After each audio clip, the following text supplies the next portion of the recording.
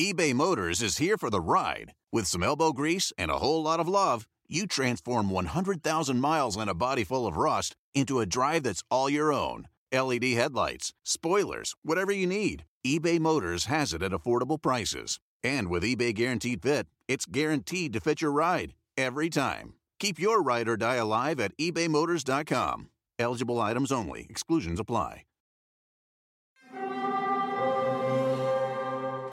Hear that? It's the call of the Crave. And when the Crave calls, you know what to do. Try the $5 Bacon Bundle, because the only thing better than a White Castle slider is a White Castle slider topped with crispy hickory smoked bacon. So pick any two of either the Bacon Cheese Slider, 1921 Bacon Cheese Slider, or Chicken Bacon Ranch Slider. And also get a small fry for just $5 with the $5 Bacon Bundle. White Castle. Follow your Crave.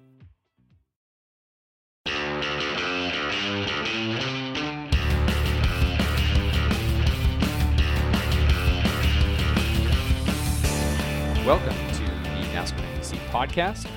I'm your host, Nate Ryan. Today we are here at Chip Ganassi Racing, where I am talking to the most recent winner in the Xfinity Series, Ross Chastain, who's now shaking his head at hearing that title. I guess it still hasn't sunk in a few days later. It's insane. No, it hasn't. We just met with the entire shop. They were kind of just wanted to congratulate everybody on across the board, all their teams running well.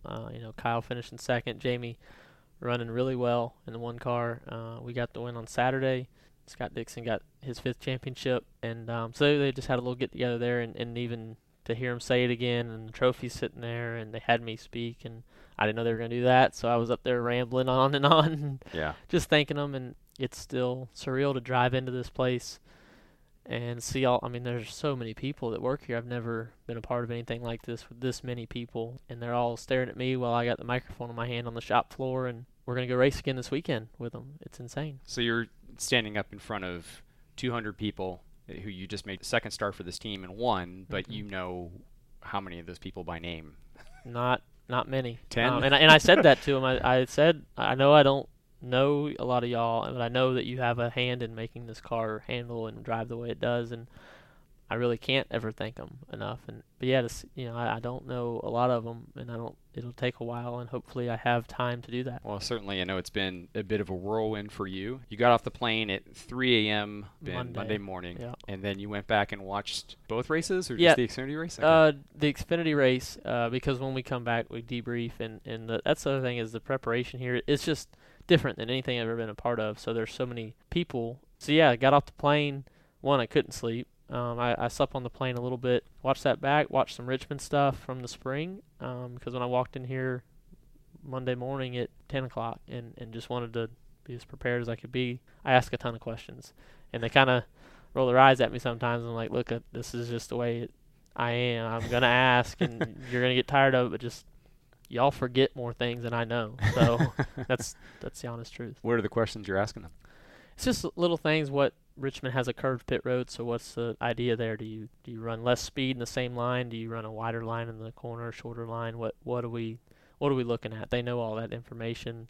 Restarts. We've been able to choose our lane a lot. Not been something I've ever had the luxury of doing. So those little things. What they expect in practice, what changes they usually go through, what do they look for out of me, the pace falls off so much, what's acceptable fall off, just what's acceptable and what's not. Maybe it's the nerves. I fill my head and my time during the week with preparation to cut out the nerves, because my stomach has been shot ever since this opportunity came. I'm not going to lie, I struggled to sleep, and then last night couldn't sleep again. Was watching film back again for Richmond from last fall. I just feel like when I'm nervous, I just try to put my mind on something productive. Preoccupying yourself from worrying. My roommate has a 3-screen gaming computer that we run iRacing on and have fun with that. So I had the race up and 2 in-car cameras on each side. And I had them all synced up at the same time, so I could see the tail of a 7th place car, I think, had an in-car camera, and then an 18th place car had an in-car camera. So I learned a lot watching both cars. All the talk about my hand speed, trying to get that slowed down, that's a big problem I have, is moving the wheel way too much. My throttle and brake inputs, it all goes out the window when I get back on the track, because I'm a very reactionary guy. I feel what the car does, and my feet and my hands all react. talking with Josh Wise, who's a hidden gem here, and he knows what these cars feel like. He's a very good race car driver. He never had the opportunity, and he was a lot like me, I feel like, and you're scrapping and fighting and doing so much with teams that you believe in and you feel like you can help. But he never got this opportunity, and that's just life. It's not fair.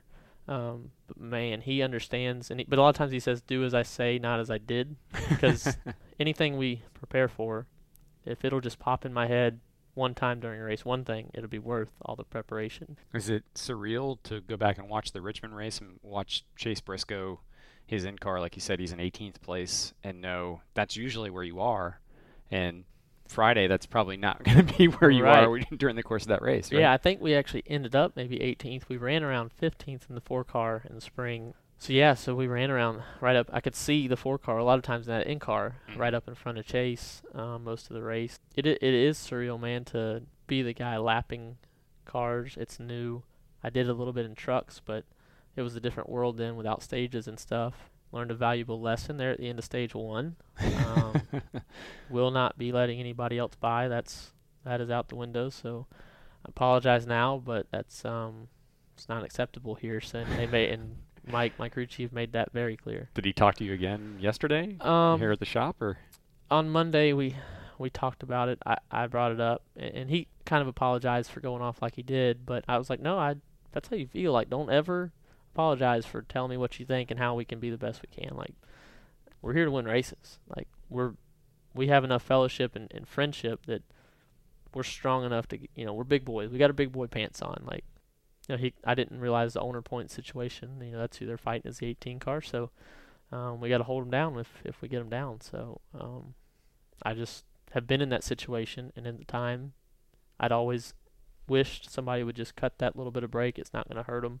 Going back to giving Ryan Preece a lap back, like you said, you're not thinking of it in terms of Chip Ganassi Racing fighting Joe Gibbs Racing's number 18 for owner's points. I am now. You are now, but at the time you're thinking that's Ryan Preece, is right. a teammate of mine at Johnny Davis Motorsports at one time, and we've been through the same struggles. I know I can relate to him, and I just want to help him out. Yep. Him and Yaley. It's somebody that has been kind of pretty hard to race against. We're both really hard racers. So I try to kill those guys with kindness, because they get aggravated at me, and they don't ever say anything to my face. But I know what they talk about. You can't say anything in this garage without it getting around. And granted, it gets twisted, but you never, like when you say something, you never know if you're standing in the corner of the garage. You don't know who's standing around the corner listening. And that's happened. So I just kill them with kindness, man, and just smile at them and wave. And yeah, you seem like a very nice guy, Ross, but it seems as if you have been in your share of confrontations. For a guy who comes across as really nice and really even keel and mild-tempered in interviews, when I've seen you do these, I've never seen you raise your voice once. You still seem to make a lot of people mad on the track. You've been in confrontations with Brendan Gaughan and Joey Gase and Jeremy Clements, and Kevin Harvick was angry a few weeks ago. How does a nice guy like you get into so many confrontations on track? Man, it is something I've tried to work on, and I've had this problem my whole life, and my family, each side of the family blames the other side. They say it's their side, and my parents I've never seen them in an argument with anybody.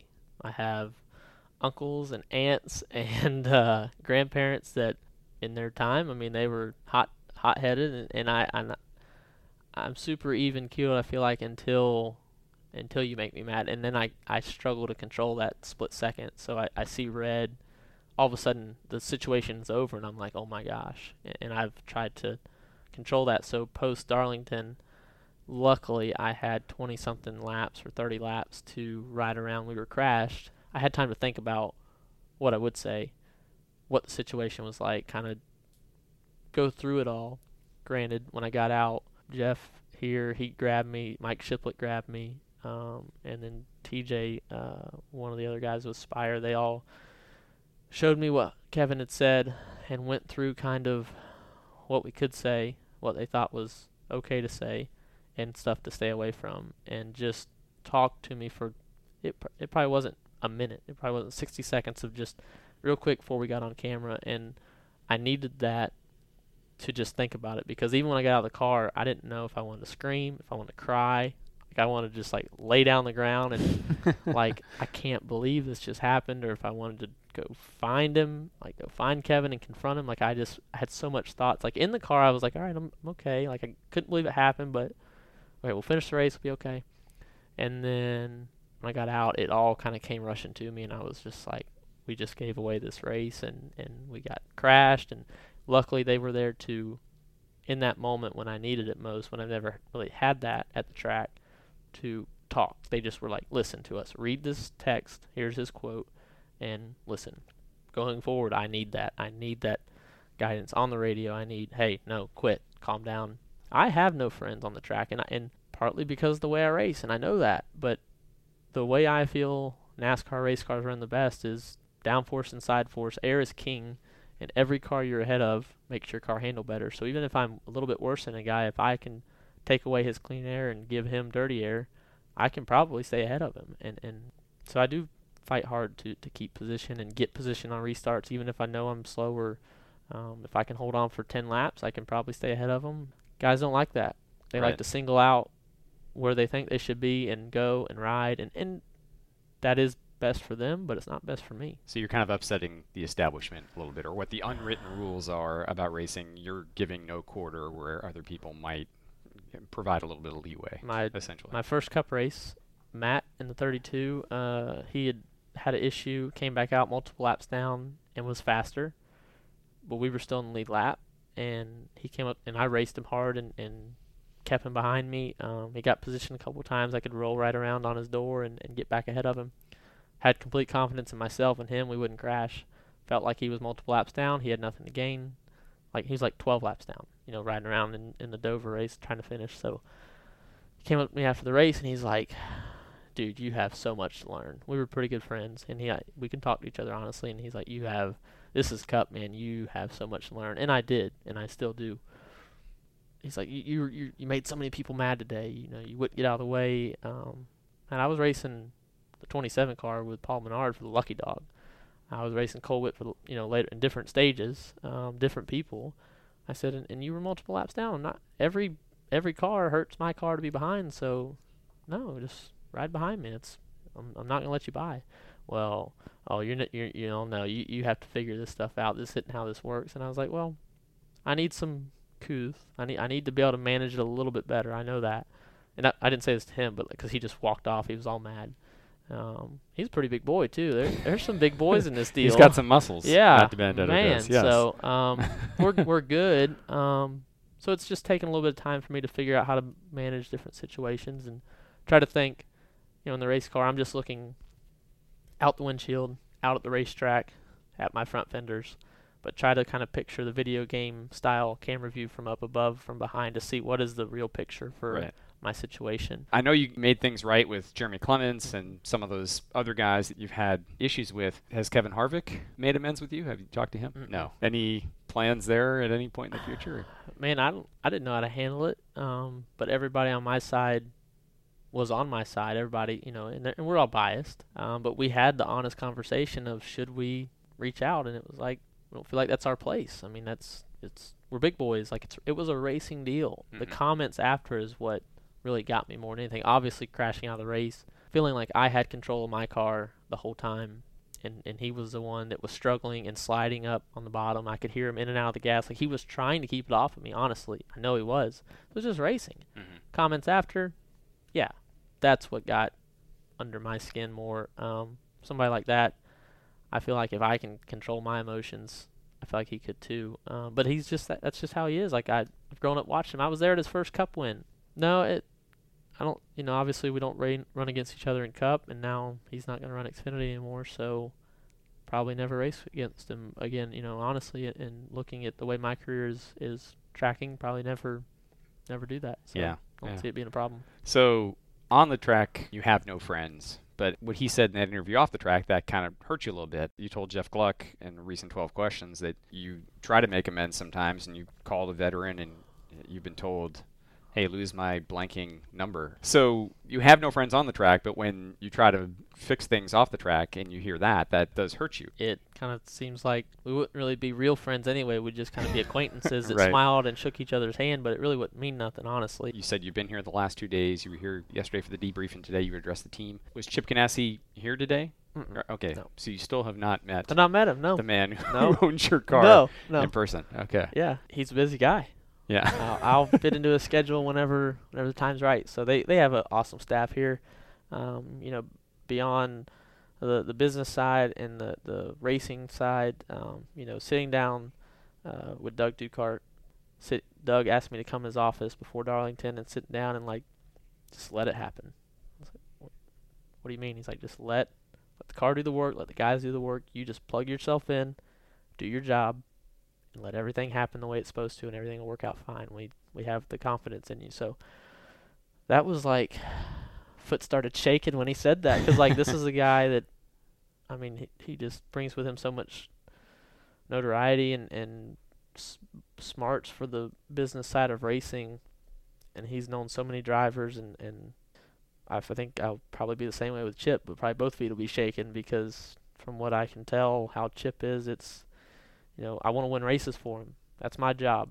I'm not here to take him to lunch. I'm not here to do anything. I am here to get in his race car, work with his employees, and go win races. That's all I want to do for him. That day will come when we meet. He'll probably about crush my hand when we shake hands. They brought me the phone in Victory Lane, and I heard his voice, and I was like, oh, man, to myself. And that was really cool, Out in Sonoma, he made a comment to somebody in the media, and they tweeted it that he was talking about the Saturday Xfinity race. I was like, what? He's still talking about it on Sunday. That's when he's got an IndyCar championship to win. That's insane. We set this podcast up before you won the Las Vegas race, and I was talking to you a day before that about your origins and your family, and you had something you wanted to correct on your Wikipedia page, and I was looking at your Wikipedia page this morning to see if you were now a first-time Xfinity winner, if they had fixed it, and they still haven't. So are you a first-generation driver, Ross Chastain? I am. Despite what Wikipedia says. Right. So if you back up to my dad, he did some hobby racing before I was born. He rented, there was a series you could just rent a race truck. It's called a fast truck. I've always liked racing. I'll give it a try. So he drove it around the house and at the farm, and okay, yeah, pretty cool. Got on the gas, got on the brakes. He didn't really know what he was doing, but okay. So they go to the track. He gets in, and the guy that rented the truck was there to help him. It was just them two. He gets in, and the guy's like, "All right, put your seatbelts on." And so they're late already. Practice is going, and he gets in. He's like, "No, you got to pull them belts tight." And the guy reaches in and pulls his shoulder belts tight, and his lap belts tight. And it pulled him back in the seat. And the guy's like, all right, go, get out there on practice. Go see what you think. He couldn't reach the pedals. It was just so, didn't know what they were doing. And that's what got me going, was him. And then that's the same series I started in. We went and watched them at the same track. Matt Martin was racing in the Fast Kid class, Mark Martin's son. And he won the race, won the championship. He had Gatorade on the sponsorship on the truck, had a full double stacker trailer with Gatorade, and Mark was there. They got out. They dumped Gatorade all over him, and on the front stretch. And he was my age, I think, close. And my dad's like, "What do you think about that?" Sitting in the grandstands as they're interviewing Matt. And I was like, I said I was 12 years old. I was like, I want to be like Matt. That's cool. Well, we're not gonna have that, but we'll come back and we'll do it. So the friend that had raced with my dad when he did it still had his race truck. So we went Sunday morning. We went over there. It was literally left out in his backyard from last time he'd raced 8 years before. Palmettos had grown up. Palmettos are everywhere down in Florida.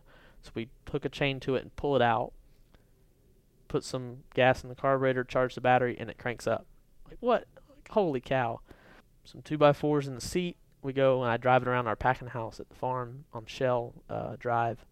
And it's wow, I'm having a blast driving it. And I think in my head I'm sliding around and and my dad finally, after the 5th time around, he walks out and stops me and he's like, "Okay, going too fast. I need to get you to the racetrack. You're gonna end up hitting a tree or something, and you don't have a helmet on. So let's, I just had jeans and a t-shirt on. So we go to the track with a Nextel phone and a wired earpiece in my helmet that hooks around the back of your ear and has a little boom speaker like a truck driver would use, and he would beep talk on the walkie-talkie part of a Nextel and tell me what I was doing wrong, and I could barely hear him because my left ear was open. And that's how we actually ran our first race, was with that Nextel. And people were like trying to call him on the Nextel from the stand and like, hey, is that Ross out there during the race? And he's like, I can't talk. And he'd exit out of that, click back on my name, beep in, hey, Ross, okay, I'm back. And like I'm out there, and I end up crashing. I was terrible. That's how we got going. He's like, I didn't race. I just did. I had fun. Right. I spent a couple $100, rented a race truck. We had fun with it, and that's what we could afford to do. And my granddad, I told a story one time to a local media person back home when I first started. I was like, yeah, my granddad, he used to drag race. And like, oh, where at? I was like, the streets of like Buckingham, like not illegally, competitively, no, not like sanctioned street racing. Yeah. No, he just had a hot rod and would go out there. And my first race, my grandparents would not come to. They said it was too dangerous. We crashed. He came over, saw the race truck, saw the seat belts, and was like, if you're gonna do this, I'm gonna work on it. He was a very good mechanic. He's like, I'm gonna make this safe. I'm gonna make sure the wheel bearings don't fall out of it. Make sure your seat belts are right. Fire extinguisher works. Like, I'm gonna do all that. He doesn't know anything about setups, but they became my biggest fans, and my grandmother as well, and they still are. He did some street racing, so somehow Wikipedia, and to sum it all up, Wikipedia, I've taken it down twice. I've edited it because it doesn't take nothing to edit a Wikipedia page. And even I can do it and change it, and it pops back up. They go back and they reword it and they put it back in there, and I'm like, what? And then the figure 8 boat racing. I'm like, I hate that stuff's out there, but I don't know how to get it taken down. So it says you're a third-generation racer on Wikipedia, and it says you're a figure 8 boat racing veteran, and you've done neither. No. You're a first-generation racer, and you haven't figure 8 boat raced. Okay, well, we've corrected it for the record. Yes. Hopefully, as an Xfinity winner, Wikipedia will now acknowledge some this yeah. and clean things up. You're one of the only members of your family here to leave the Fort Myers area, and, of course, they're all in watermelon farming. And you said after the win that you'll go back to the watermelon farm someday. Why do you want to go back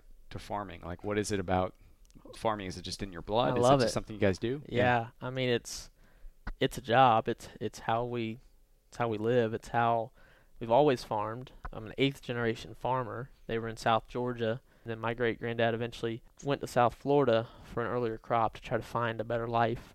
He went down there by himself and then moved the family down once he was established. We've been there ever since. They've grown all kinds of vegetables, every vegetable down there except tomatoes, and struggled. I mean, there's pictures of me when I was a kid, and my dad was growing squash, and you had big tubs you would wash the squash in, and that was like my swimming pool. I remember those blue tubs, and they would take plastic bags to plug it, and there was a drain hole in it, and that was our swimming pool, man. Like, out there at the farm, like, that's how we grew up, playing in the ditches, and at the time it was getting better in my dad's generation, as far as quality of life and you know, lifestyle, was a little bit better. And then once they hit on watermelons, we found our niche. You know, that was what they were looking for. Pretty fortunate, I think, at the beginning, from what they say, to make money that first year.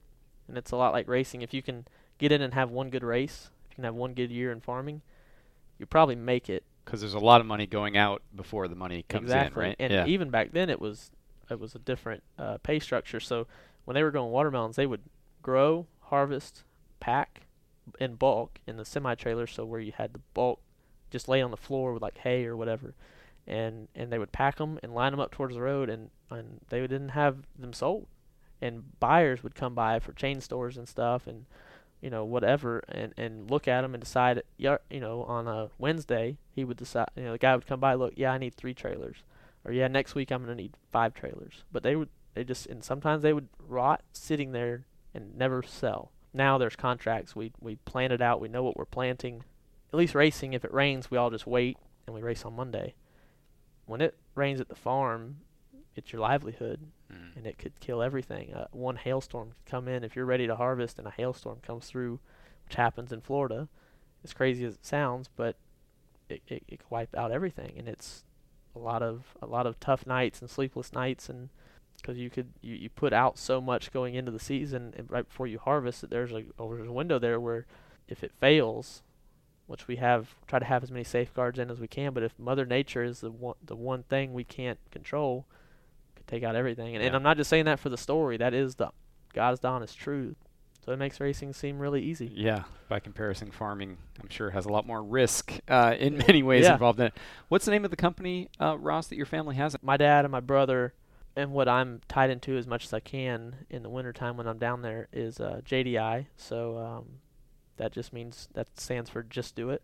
When my dad was young and getting going, he would go into town and pick up labor for the day to do stuff, and just guys that didn't have jobs wherever they were at in town, and they'd ride in the back of the pickup truck out the farm, and he'd take them back in and pay them cash, and they would complain, or people, different people. Then as they got crews coming in that would work all year for us, they'd complain about the work or anything, and they always made fun of him because his thing like, just do it, and he would just walk away. Like, they'd say, oh, it's too hot, I need to take a break. Do what you gotta do, like just take your break or whatever, but like, get the work done, just do it. So that's what he ended up naming the farm. It's cool to have the support of the whole industry because it's bigger than just our family. It's a huge family, and we get together every year. Each state does that has a significant amount of watermelons, and that's the states you'll see on my car that sponsor me some. And then there's a national group that represents everybody, and then there's a national promotion board that promotes watermelons that's a part of that association. So it's a huge family. They were obviously over the top that I would take watermelons with me to Victory Lane, and I didn't stand there with a Coke or whatever in Victory Lane. I stand there and held a watermelon. Like, it was actually not even supposed to happen like that. I wanted to stand up with it and bust it right there in Victory Lane, but I looked at the ground when I pulled in, and they had like a plastic corrugated material, and I was like, that watermelon juice is going to go in there, and it's never coming out. And these you track don't want to guys ruin Las Vegas Motor are Speedway gonna, Victory Lane. yeah, I was like, they'll never get it out. So then when I busted it out on the track, I picked up a big piece that landed right side up and ate it right there, and it honestly never did taste sweeter.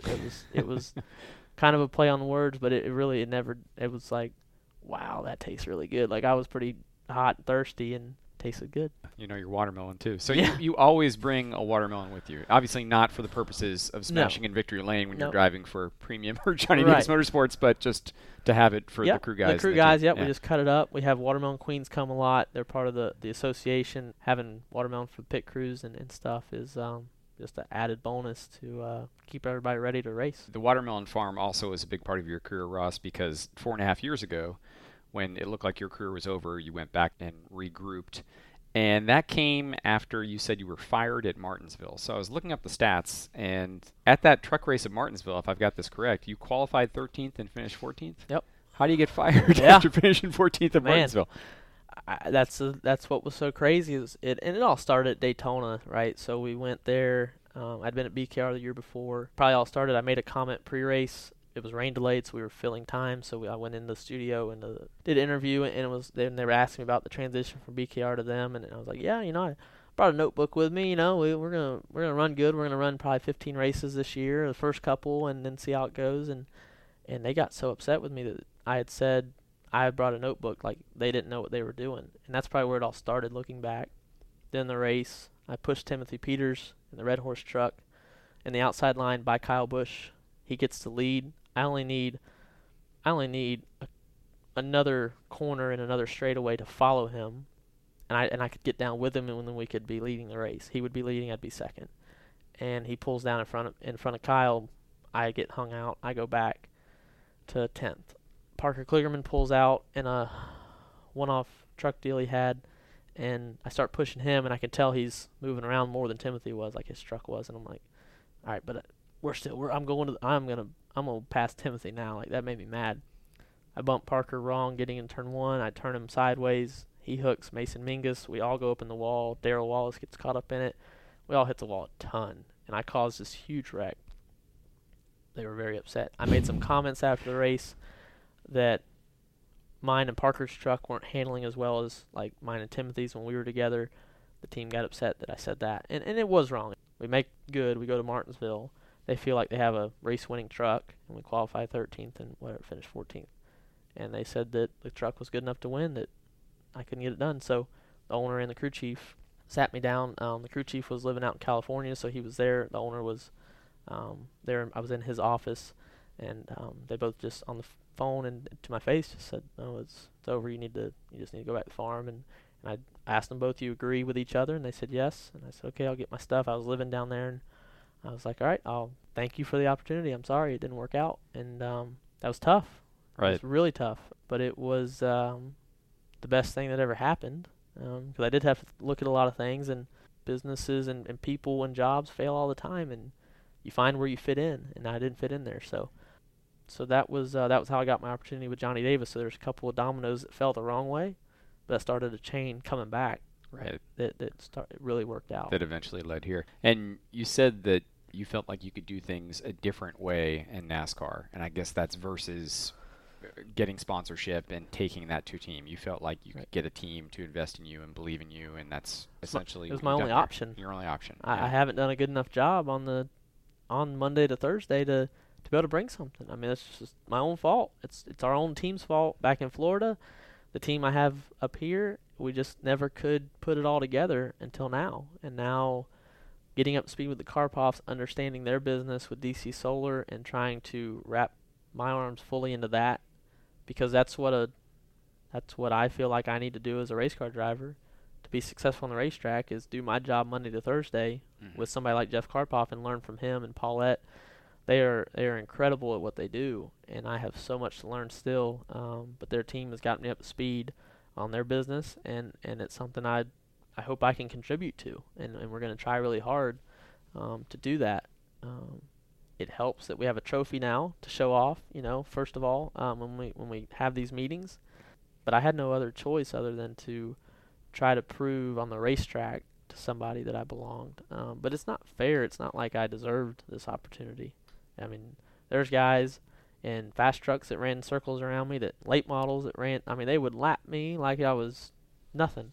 And in the truck series, in the Xfinity series, there's guys that outdrive me, but for different reasons, it's worked out on where we can put the whole package together, where we make up for it on the business side, or we make up for it on the racetrack versus somebody else, and it's obviously worked out really well. Well, you say you don't feel like you deserve the opportunity, but at the same time, you're not taking any money to do it. You told us after winning at Vegas. Yeah, I didn't mean to really say that. Huge revelation. I said it, and I was like, if I could take those words, I could see them out there. I wanted to grab them. Well, understandably, people were very interested in that, very curious about it, because that's not something that you're used to hearing or an Xfinity race winner say. Right. It's kind of like an internship. When you're young, you'll do anything to get the job you want. Whatever you can do to integrate yourself in and be the best employee you can, there's interns all over the place. But you say that, and I understand the unpaid internship analogy. I appreciate that, but I mean, you're winning an Xfinity race. I mean, have you heard from anybody who said, "Hey, I feel like you might be devaluing yourself here"? I mean, that might hurt the greater good. That eventually, all drivers might get less because you're willing to take less and win races. Times are changing, man. You're not gonna make the money they used to. Granted, it's a business. Everybody wants to make money in life, and you have to. You have to live. You have to be able to do things.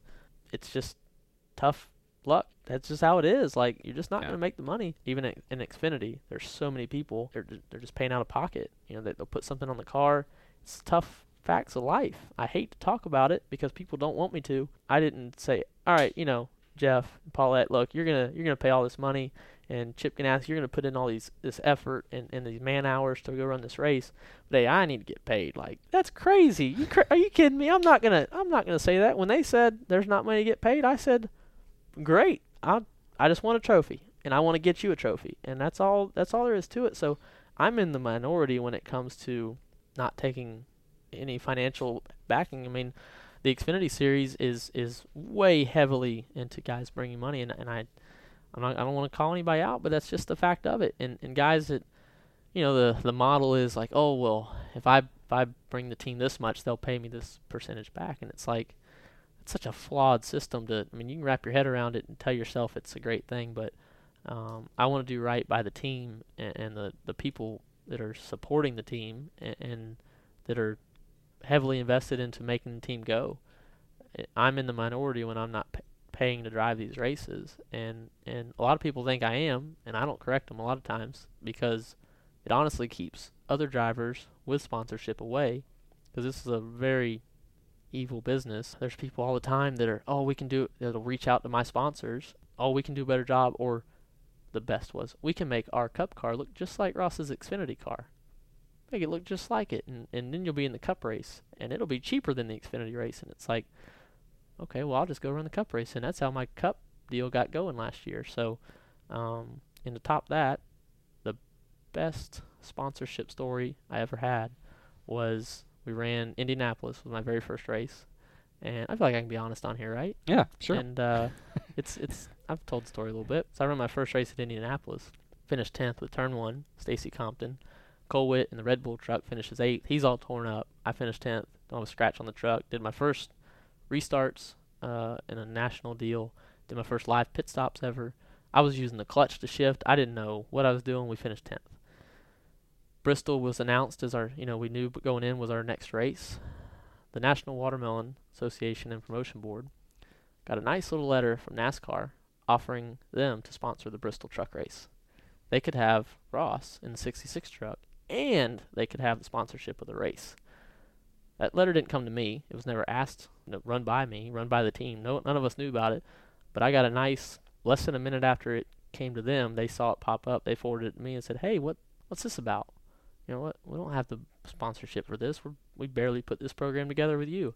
We never brought it up NASCAR. It was just probably that somebody in their business development side that maybe they do that with everybody. I don't know. It never happened again. But that put you at risk. It was like it opened my eyes to like, okay, I can play ball.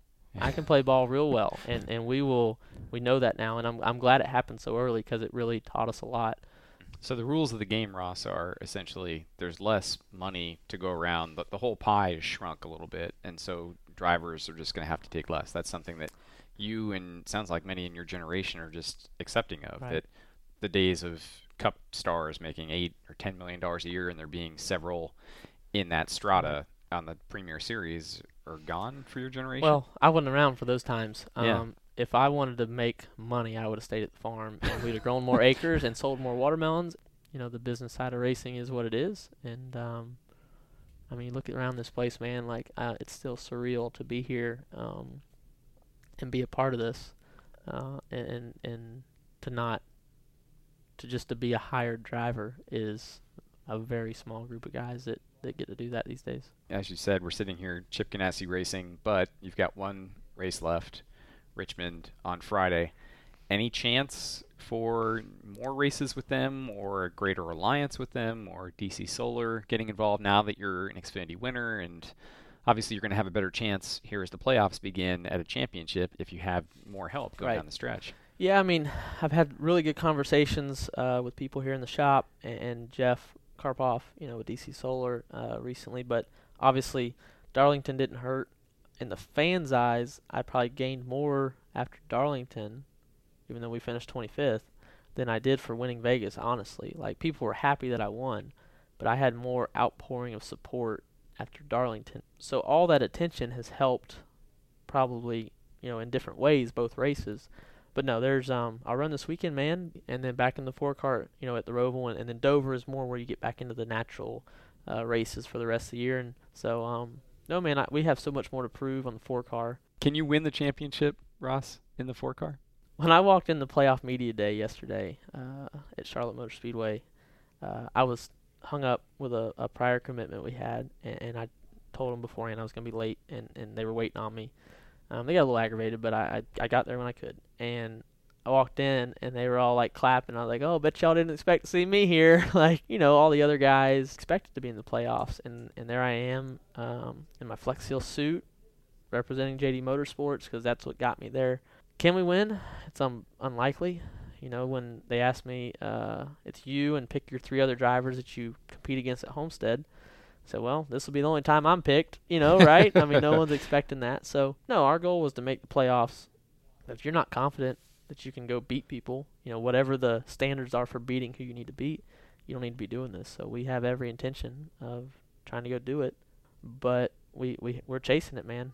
Everything we got and trying to raise every dollar with the partners we have to step up for the attention we're getting.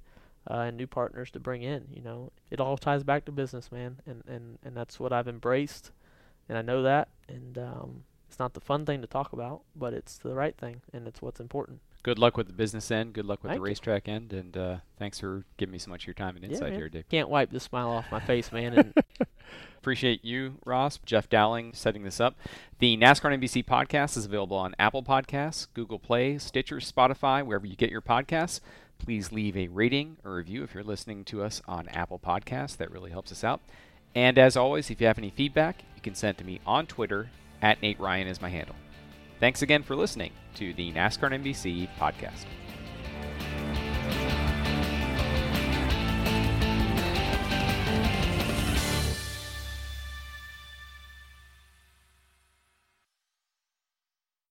Life is a highway, and on it there will be many chicken sandwiches. But there's only one McCrispy. So go ahead and hit the turn signal if you know about this juicy gem of a detour.